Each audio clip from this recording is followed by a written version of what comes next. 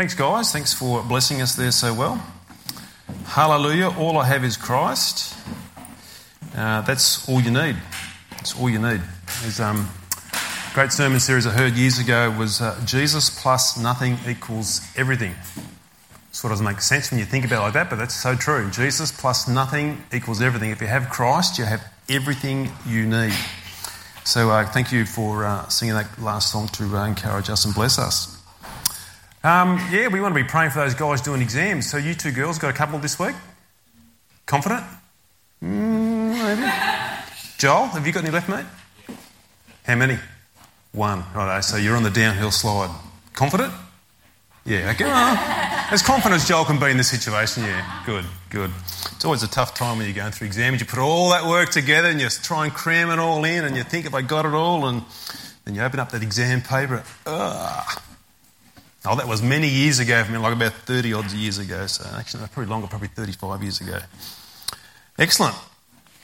Yes, Remembrance Day today. I think that's a great thing that we can remember is the end of the war, but also as we prayed there earlier on, many people come home back from those battles, and even today in the battles are still happening around the world with sort of psychological dramas and problems, and it's a very tough situation for people to be in as they go through those sort of things. So we've got to remember those people in prayer often, and particularly on a day like today. That's why we wanted to do that as a church, just to thank the Lord for that. Thank you for Rob and the team last week as we were away for the weekend, for stepping in and helping out to keep providing a service here. We want to keep lifting up the name of Jesus Christ. So thanks for all those who helped out, and then the guys who help out every week, because there's a team of volunteers that every week come here and they get here about 8 o'clock and they start pulling chairs out and setting up leads and all sorts of stuff. So that doesn't happen sort of just like that. People have got to come early and do that. So I'm always thankful for that as that takes place in and around Exchange here. Okay, we are into our sermon series, Spiritual Warfare. That's recording, isn't it, Kath? Yep, all good. No worries. We've had a few problems out the last few weeks, so I just wanted to double check that. Spiritual Warfare, we've done a few sessions now. We're now into about number 3 or 4, I think. Once I get my Bible open up, I've gone too far. There's a golf tournament in the USA called the Masters.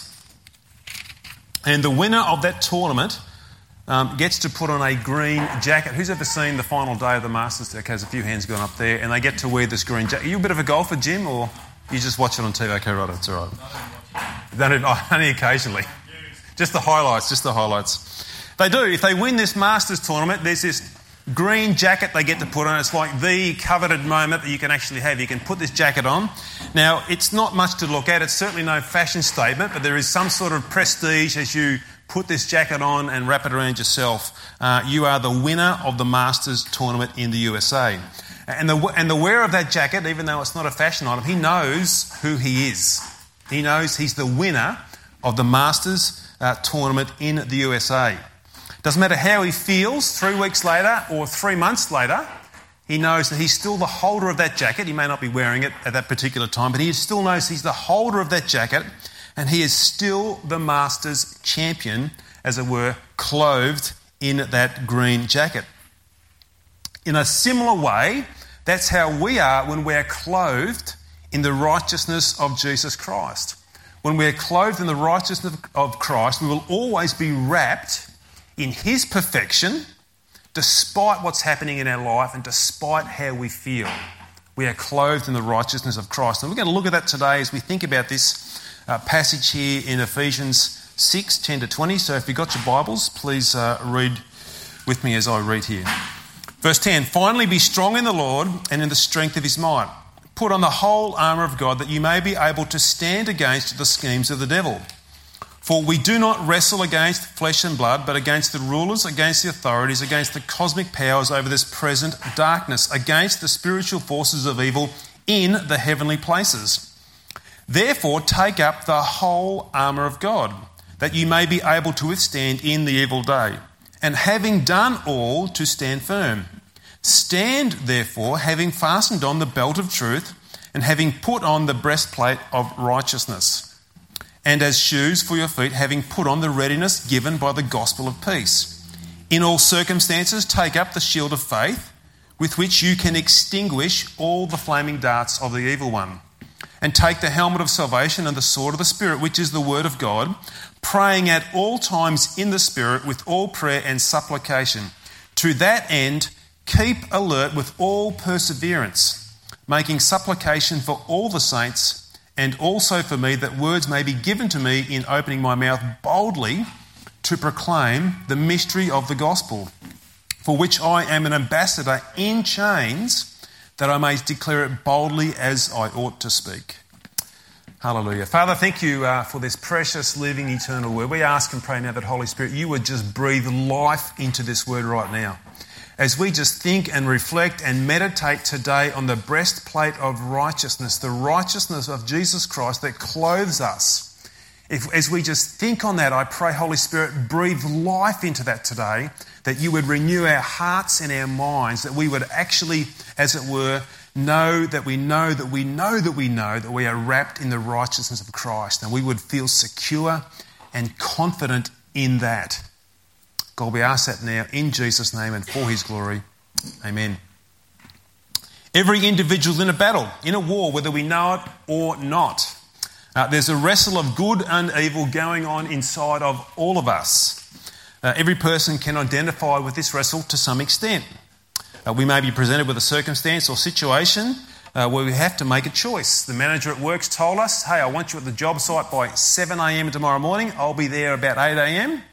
and come then. And then maybe a little thought in our mind comes, oh, okay, he's not going to be there till 8. Will I turn up at 7 or will I turn up at 7:15 and maybe just sleep in a bit because the manager's not going to be there? We have a bit of a wrestle in our mind. Will I turn up early? And I've got to sing a few smiles even as I say that. A bit of a wrestle happening right now. Will I get to church at 10 o'clock or will I get to church at 10:05? No. That's the wrestle that goes on. And the Christian truly identifies this battle with the forces of darkness known as Satan and his hordes of demons.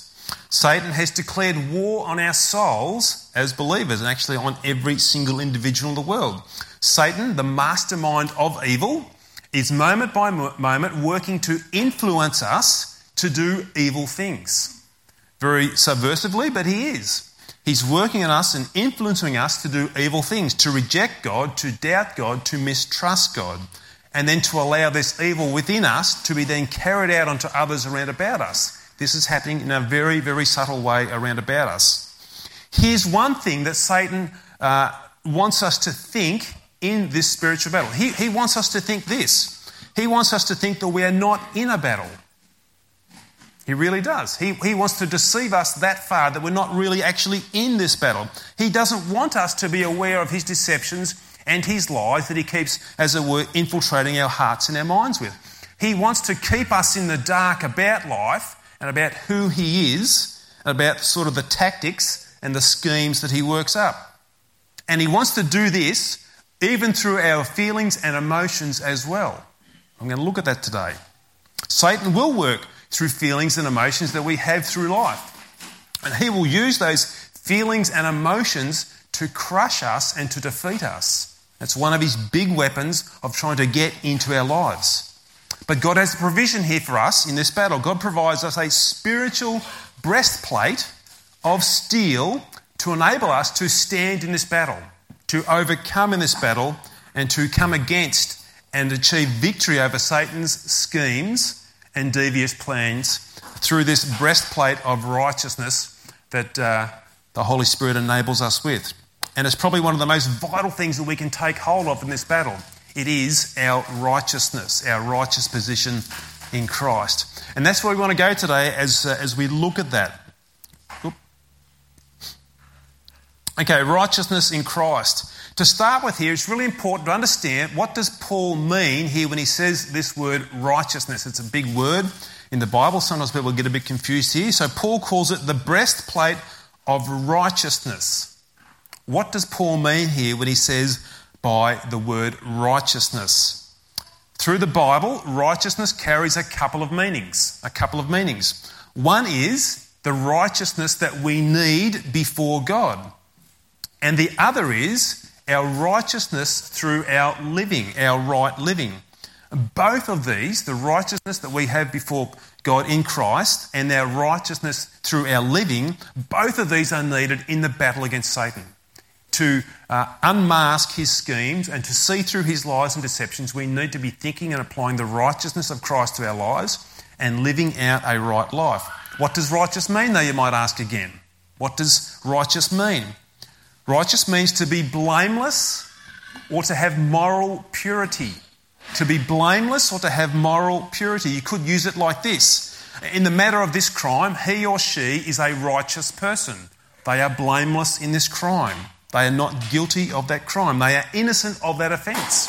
We could say that about somebody and say, you are righteous in this situation. And when it comes to breaking these laws, you are righteous. You did not break those laws. You are blameless. And I'm standing in this righteous position. So it's a position of I am blameless before you for those laws. And that righteousness of being blameless is precisely what we need before God. We need to be blameless before him. We need a right standing, as it were, before a pure and holy God. And this righteousness is an impenetrable piece of armour for us, as we're going to see this as we unpack this as we go through. And we need to see this is exactly what the gospel provides for us, is this breastplate of righteousness, this impenetrable piece of armour that Christ gives to us through his righteousness. And the key verse here to help explain this for us, this righteousness of Christ, is in 2 Corinthians 5 verse 21. And it says this, for our sake he, Jesus that is, God made him, Jesus, to be sin who knew no sin. So Jesus, who knew no sin, became sin, as it were, took sin upon himself, so that in him we, us, might become the righteousness of God. Let me explain what's happening here in this verse. Jesus Christ, the Son of God, who is blameless and righteous in every way, him who knew no sin. We're talking about Jesus there. Blameless and righteous in every possible way. He takes our brokenness, he takes our failings, he takes our sin upon himself at the cross. He who knew no sin became sin, or took our sin upon himself, and he pays the price of that unrighteousness, which is death. Jesus does this so that we can receive his righteousness now upon us. He takes our sin and he gives to us his perfection or his righteousness. Martin Luther coined that verse, or called that verse, the Great Exchange. I reckon that'd be a great name for a church, wouldn't it? Some of you got it, yeah. Exchange church, there you go. That's what it is. It's the gospel. Jesus takes all of our unrighteousness, our failings, our sin upon himself, and he gives to us his perfection, his righteousness. Now, we can't see that happen in a physical sense. We sort of can't see, as it were, sin lifted off us or all my failings lifted off me, and somehow I physically see this righteousness of Jesus sort of come up. We don't see it physically take place in a physical interaction as such, but we know that and we believe that is what takes place, because the Bible here tells us it's what takes place. It's something we just believe. It's something we know. It's not something we physically actually see. But that's what takes place here. Paul has this long discussion also in Romans chapter 3 about this, where he talks about being righteous, or he uses this word justified in a position. Let's have a look at Romans 3:21-24 to try and help us with that. But now the righteousness, there's that word again, of God has been manifested apart from the law. Although the law and the prophets bear witness to it, the righteousness of God, the perfection that God requires, through faith in Jesus Christ for all who believe, for there is no distinction, for all have sinned and all fall short of the glory of God, and are justified by his grace as a gift through the redemption that is in Jesus Christ. Now, there's a really long passage there where Paul's talking about this to the Roman church. And we're probably not doing a lot of justice today by skimming it over somewhat quickly, but if you want to go back through and read through some of those chapters in Romans, you'll get a real good understanding here of the righteousness that God gives to us through Jesus Christ. But let's pick up on a few words here to help us understand here this righteousness of Christ that we're thinking about. The word justified there in verse 24 means right. Justified in her actions. In other words, she was right if someone was being asked why you did such and such a thing. Someone would say, oh no, you did that for the right reasons. You were justified in doing that because of whatever reasons it was. It is then a declared position. You're in a position of being, I'm right. Yep, in what I've done, I'm right. It's not wrong. What I've actually done is the right thing. Justified by his grace as a gift. And we see another word there also, back in verse 22, the word faith. Faith. We receive this righteous position, this justified position, by faith. We don't do anything to earn this, or as it were, to somehow deserve it. We just believe what has taken place. So through believing or trusting, it's by faith that we receive this righteous or justified position. By believing what God has done for us in Jesus Christ at the cross. To give this another name to try and pull it together, it is justification by faith. We are justified by faith. We are declared right by faith in what Jesus has done for us. Our faith doesn't declare us right. Jesus declares us right, but we apply that to our lives or appropriate that to our lives by believing in and trusting in what God has done for us in Jesus Christ. Let me try and summarise so that in case there's any confusion here, because I've said a lot of stuff just over the last few minutes, and some of that can be sort of all swimming out there and not quite connecting. We are not righteous in ourselves. We're not. I mean, we all have failings. We've all fallen short of God's perfect standard. So we're not righteous in ourselves. We are broken people, and we've fallen short of God's standard of living before Him as our Creator. We need righteousness. We need a right position to be able to stand before a pure and holy God. Jesus comes and takes all of our unrighteousness off us, or bears it at the cross, and at that same time exchanges and gives us his perfection. So that when God sees us, he sees us through the absolutely perfect life of who Jesus Christ is. You might think of it like it's like a bank account. They call it the imputed righteousness or the credit. God credits to our account the perfection of Christ. We're passive in the sense we don't do anything for it except believe it by faith and accept it by faith. So we are unrighteous, we need righteousness. Jesus Christ gives us his. At the same time, he takes off us our unrighteousness. And we receive that by faith. I hope you understand that. This is one of the key doctrines of Christianity. Justification, or our right position by faith in Christ alone. This is actually the foundation of the Protestant Reformation from nearly 500 years ago. This is what Martin Luther and many other reformers discovered. That we are declared right before God by our faith in what Jesus Christ has done for us. The church of the day back then had bound people up by saying you need to do this, and this. And then you need to keep hold of these traditions and these traditions and these traditions. And then maybe God may accept you. They had been totally bound up by this and sort of tied down to this legalistic lifestyle, trying to keep all of these laws to somehow earn God's acceptance and then receive God's righteous position or God's rightness upon their lives or acceptance on their lives. And everybody failed. Nobody can do that. Nobody can meet that standard. Nobody can actually fulfill all of the laws that God requires of us because we are broken people. But these reformers discovered this truth in the Bible. It's justification. It's our right position in Christ and received by faith alone. And it becomes this really key doctrine. The people who were trying to earn it by legal ways were just left with guilt and condemnation. They couldn't make it. They couldn't do it. But these guys discovered again in the Bible it was justification by faith alone.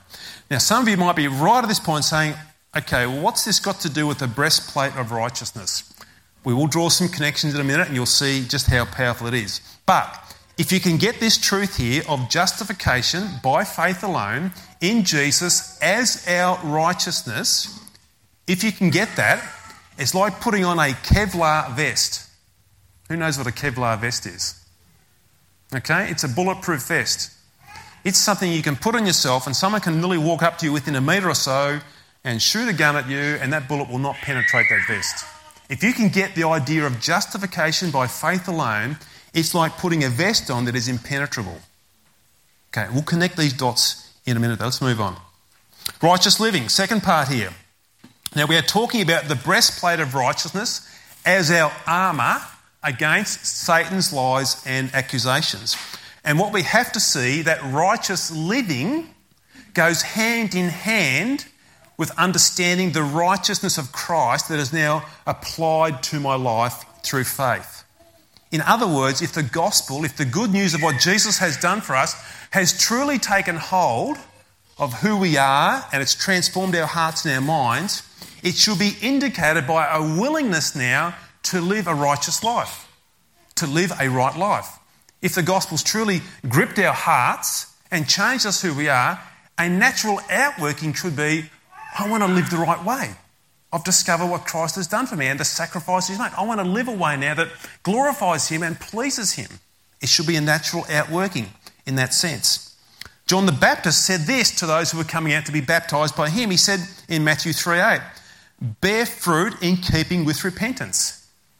In other words, if you're repenting, you're putting your trust in Christ and you're changing your mind about the way you want to live, that you no longer want to live in sin or evil, but you now want to live a righteous life or a right life before God, John the Baptist says, then bear fruit. Let your life produce something that indicates a changed heart, that you want to live in a right way. Let the gospel of Jesus Christ, which places you in a position of righteousness before God, now empower you to make these right choices in our lives. Make these choices now informed by the Holy Spirit, working through the gospel. Let our minds be changed. And this is similar in some aspects to the belt of truth we looked at a couple of weeks ago. If you or I make the wrong choice in life, we will reap the consequences of those actions. And actually what we'll do is we'll leave openings for Satan to get in. The Bible says, what you sow is what you'll reap. If you sow bad actions, you're actually opening yourself up for Satan to come on in. Perhaps you could be involved in a conversation with a person and it begins to turn nasty on you. Not you, but the other person might turn nasty upon you. And they start saying some hurtful or unkind things towards you. What's generally our first response in that if someone starts to get a bit nasty or hurtful towards us? Our first response probably is the hair on the back of our head stands up a bit and we might get a bit angry and a bit bitter. And we just want to fire straight back at them. Well, if you can give me that, I'll give you twice as much. That's the first thought that comes in, isn't it? You know, what goes around comes around, buddy. No, I won't let you get away with this. This is sort of just brewing away in our minds as this person could be saying those things. If I succumb to that temptation, which will be probably influenced by a mixture of my own evil heart inside, but also Satan influencing through that conversation as well, if I succumb to that temptation and just give them a whole mouthful of my bitterness and my anger that I've had rolling around here, how will I feel afterwards? Well, on one hand, you might feel, I'm glad I gave it to him. You might have that for a short portion. But if you're a true believer, you'll feel guilty and you'll feel terrible. How could I just go and verbally unload on them like that? You'll feel guilty and you'll feel terrible. How could I have spoken to that person like that? And what does Satan do then? First of all, he incites us to perhaps go and unload on them verbally. And then we feel guilty and terrible for doing it. And what does he do next? What sort of a Christian are you? How could you do that? He cuts it both ways, doesn't he? So if we don't do that, if we allow right living to work, then we're shutting down the opportunities for Satan to just throw in those darts or just pour on that guilt or pour on that condemnation. He's wicked. He incites us and then he makes us feel guilty. It's how he works. It's how he works. With the breastplate of righteous living, we can hold on and we can stand against Satan's schemes and be victorious over them. Okay, let's now begin to connect here the thoughts of the righteousness of Jesus Christ or justification by faith alone and what Christ has done for us.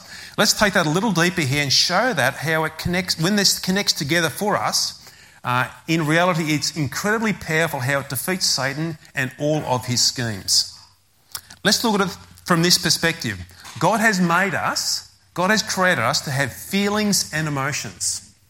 We have people that are emotional people. We have any range of feelings and emotions in our lives. We all share in these in various ways. Some of us are really expressive with our emotions, and we just can't wait to get out in the football field when Collingwood kicks a goal and jump high. Of course we do, don't we?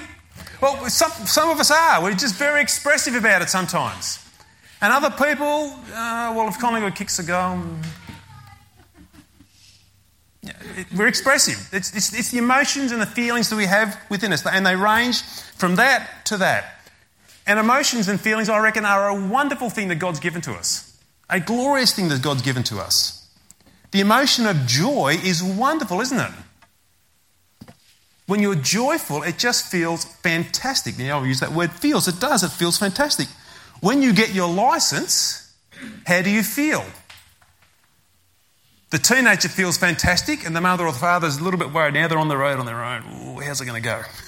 Can be like that. But when you yourself, you feel great. Or what about when your boyfriend proposes to you? What's the girl feel? She feels great. She feels joyful. It's only taken him 2 years to get to this point. What's been taking so long? Or we hear the news of a new baby born. We're joyful. Joy's a wonderful thing. Even the emotions of feelings of sadness are good for us as well. It's the opposite to joy, but they are good feelings for us to have. When we hear of someone really sick, we feel sad for them. When we hear of somebody in hospital who's suffering greatly in medical complications, we feel sad for them. Or if somebody dies, we feel terribly sad and we grieve at the same time. That feeling is a good feeling for us. Because the feeling of sadness helps us to empathise with people, helps us to be sympathetic to their situation. If we didn't have the emotional feeling of sadness, we would be sort of cold and indifferent to what they're going through. Sadness, in a sense, helps us to feel what they are feeling. So emotions and feelings are really good things. It's a glorious thing that God's created within us. They're incredibly powerful within us too, emotions and feelings. They really are amazingly powerful. Our feelings become a force that move and motivate us to do really unusual things that we would never ordinarily do. When motivated by the feeling of love, we will go to amazing lengths to display it. Talking about guys proposing to girls, some guys have gone to the incredible expense of getting a skywriter to write, will you marry me up in the sky? It's probably cost them thousands of dollars. But that's the motivation that this feeling of love has driven this person to do. He's just so in love with this girl, I just want to write it up in the sky. Or thinking about Remembrance Day. Think about the motivation or the feeling of mateship between soldiers. They see their mate lying on the ground there with his, wounded in his leg, and his mate gets out of the trench and runs under enemy fire to go rescue his mate and to drag him back to safety.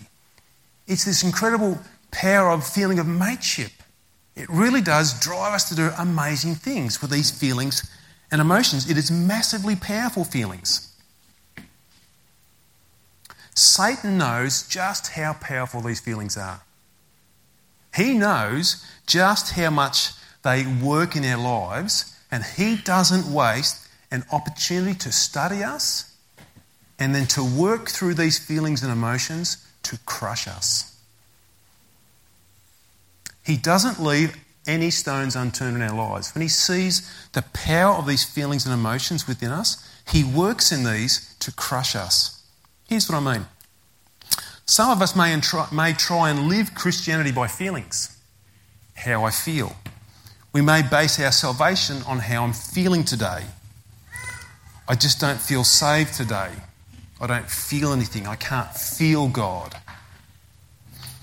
I'm expecting to feel this really strong confidence or this really strong assurance that's unmistakable within me, but I can't feel it. I can't feel anything.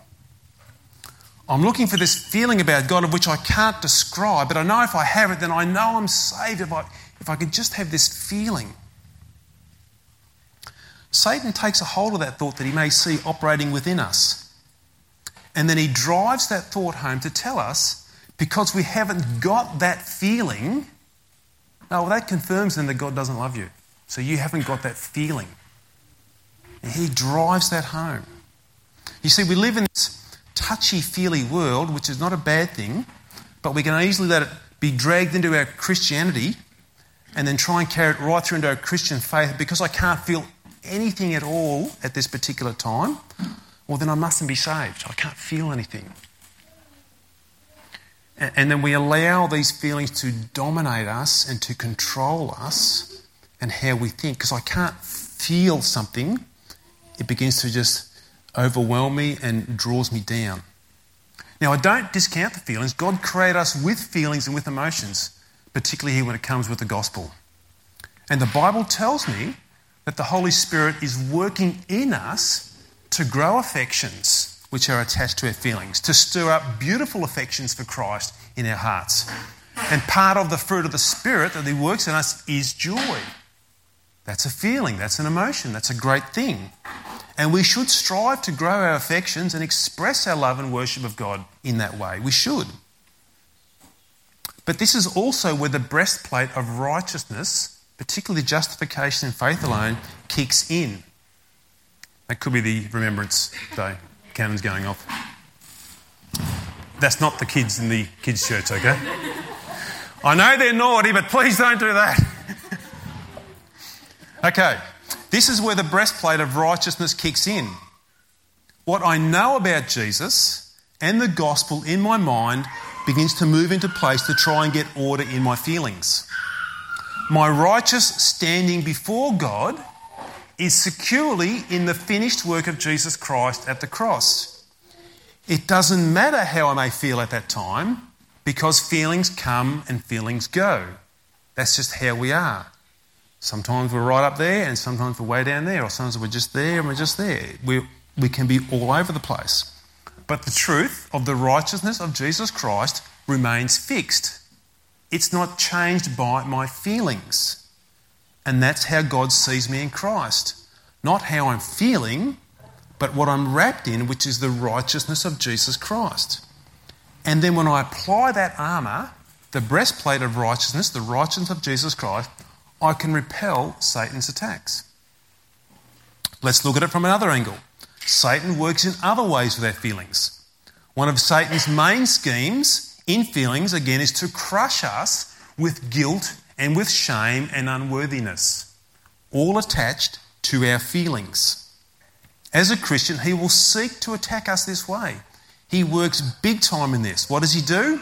He works overtime in dragging up all the stuff from our past. He just brings it all back up again.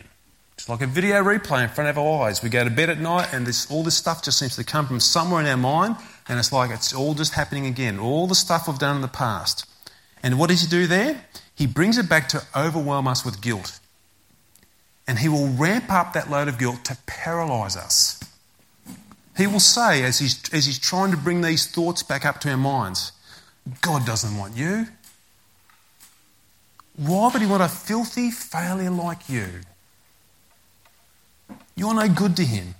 Look at what you've been up to in your past.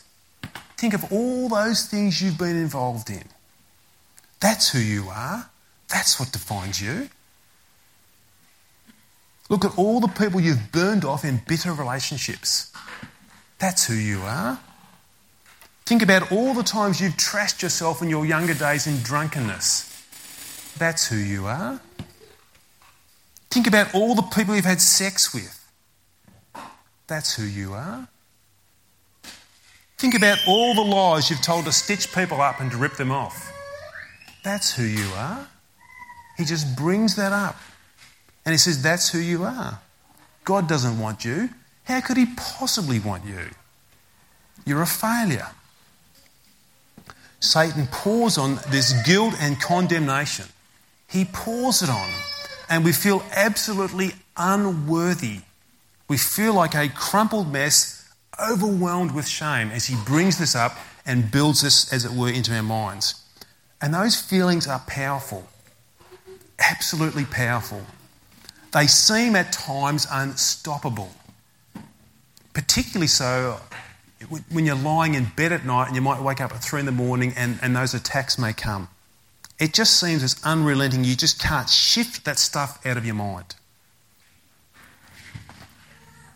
It's like a rage, and it just consumes us with guilt and shame. And often here we allow these feelings to crush us and then sap us of all power, and we are just left in despair as this is taking place. These are powerful emotions that truly overwhelm us. Now, all sorts of things can contribute to those feelings at the time. We may also be in a season of extremely difficult challenges. We may have lots of stuff happening left, right and centre where we feel like we're just empty of all types of energy. And Satan's already, in association with that, dragged up all this past, and all this past is rolling around in front of us. We're exhausted mentally and physically, and it's like then he pours onto us, and God's just left you. He's abandoned you. He's not giving you any help at all now. It's like Satan will just take it to another level again in this, crushing us with our feelings in this whole complexity of life where we just feel absolutely shamed with guilt and we feel forgotten by God because he's not actually helping me at this time.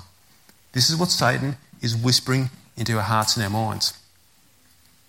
So what do we do? What do we do? It's at this point we've got to get a hold of ourselves. We've got to get a hold of ourselves. We've actually got to talk to ourselves. That's not madness. That's really, really helpful. Look at this verse here in Psalm 42. It says this: "Why are you cast down, O my soul? And why are you in turmoil within me? Hope in God, for I shall again praise him, my salvation." What's the psalmist doing there? He's actually talking to himself. He's talking to himself. He's saying to himself, why am I cast down? Why am I in turmoil within me? He's talking to himself. He's trying to arrest himself out of this downward spiral of out-of-control feelings. He's trying to actually just stop himself in his tracks and stop this freight train of feelings just plummeting down the hill. He's just trying to stop the freight train and just saying, why am I cast down? Why am I in turmoil? But then he does something really significant, even in this verse here. Amongst all these desperate, out-of-control feelings, he actually holds up the breastplate of righteousness. He says, hope in God. Hope in God, for I shall again praise him, my salvation. He's holding up the breastplate of righteousness there. He refocuses his mind and says, no, God, you are my salvation.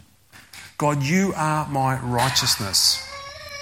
Satan is trying to get us to look at ourselves, to achieve our own righteousness through somehow our goodness, not Christ's perfection, but our goodness somehow will attract God's blessing toward us. Or Satan is trying to get us to focus on our overwhelming circumstances and convince us that God has totally abandoned us and left us to our own devices. He doesn't love us because of our shame and unworthiness. He's trying to do that. But the psalmist says no. He says, Jesus, you are my salvation. Jesus, you are my righteousness. I'm justified, I'm declared right by faith in what Jesus has done for me, not what I'm doing for him. I'm not justified, I'm not declared right by the feelings I have now, because feelings come and feelings go. I'm justified, I'm declared right, not by the current circumstances I might be facing. It's got nothing to do with that. I'm justified, I'm declared right by what Jesus Christ has done for me.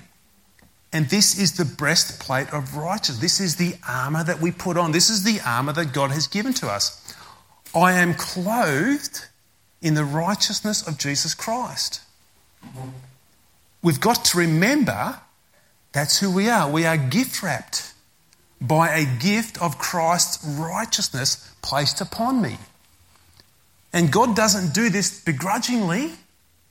He willingly and graciously places the righteousness of Christ upon us, and he sees us through that perfection. He says this, He who's begun a good work in you will be faithful to complete it to the end. He doesn't sort of attach the breastplate of righteousness to it and then just leave us to our own devices. He will work with us to hold that breastplate close to us despite what our feelings and our emotions and our circumstances are telling us. He who's begun a good work in you will be faithful to keep that breastplate of righteousness firmly attached to you to the very end. He won't strip that garment off us. That green jacket, as it were, stays on. Not just for 12 months till the next tournament comes around. It's on. It stays on. So when Satan comes, and he will, because he likes to come and take us down, we've got to remember, I have the breastplate of righteousness upon me. I have the perfection of Jesus Christ. Satan, you can say what you like and you can do what you like. I'm not defined by my feelings. I'm not defined by my past. I'm not defined by my circumstances. I am defined now by who Jesus Christ is. And as it were, this Kevlar vest, this impenetrable vest that is upon me that you cannot take away from me. I am righteous in Jesus Christ in all that he has done. Let me just close with this passage here out of Romans 8. And I just found this amazing when I read this through the week. I've read it plenty of times before, but just step through it with me here.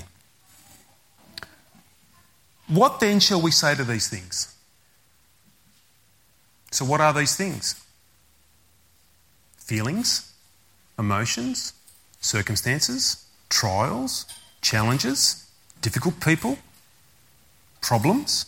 What then shall we say to these things? If God is for us, who can be against us? He who did not spare his own son, but gave him up for us all, how will he not also with him graciously give us all things? Who shall bring any charge against God's elect? It is God who justifies. Who is to condemn?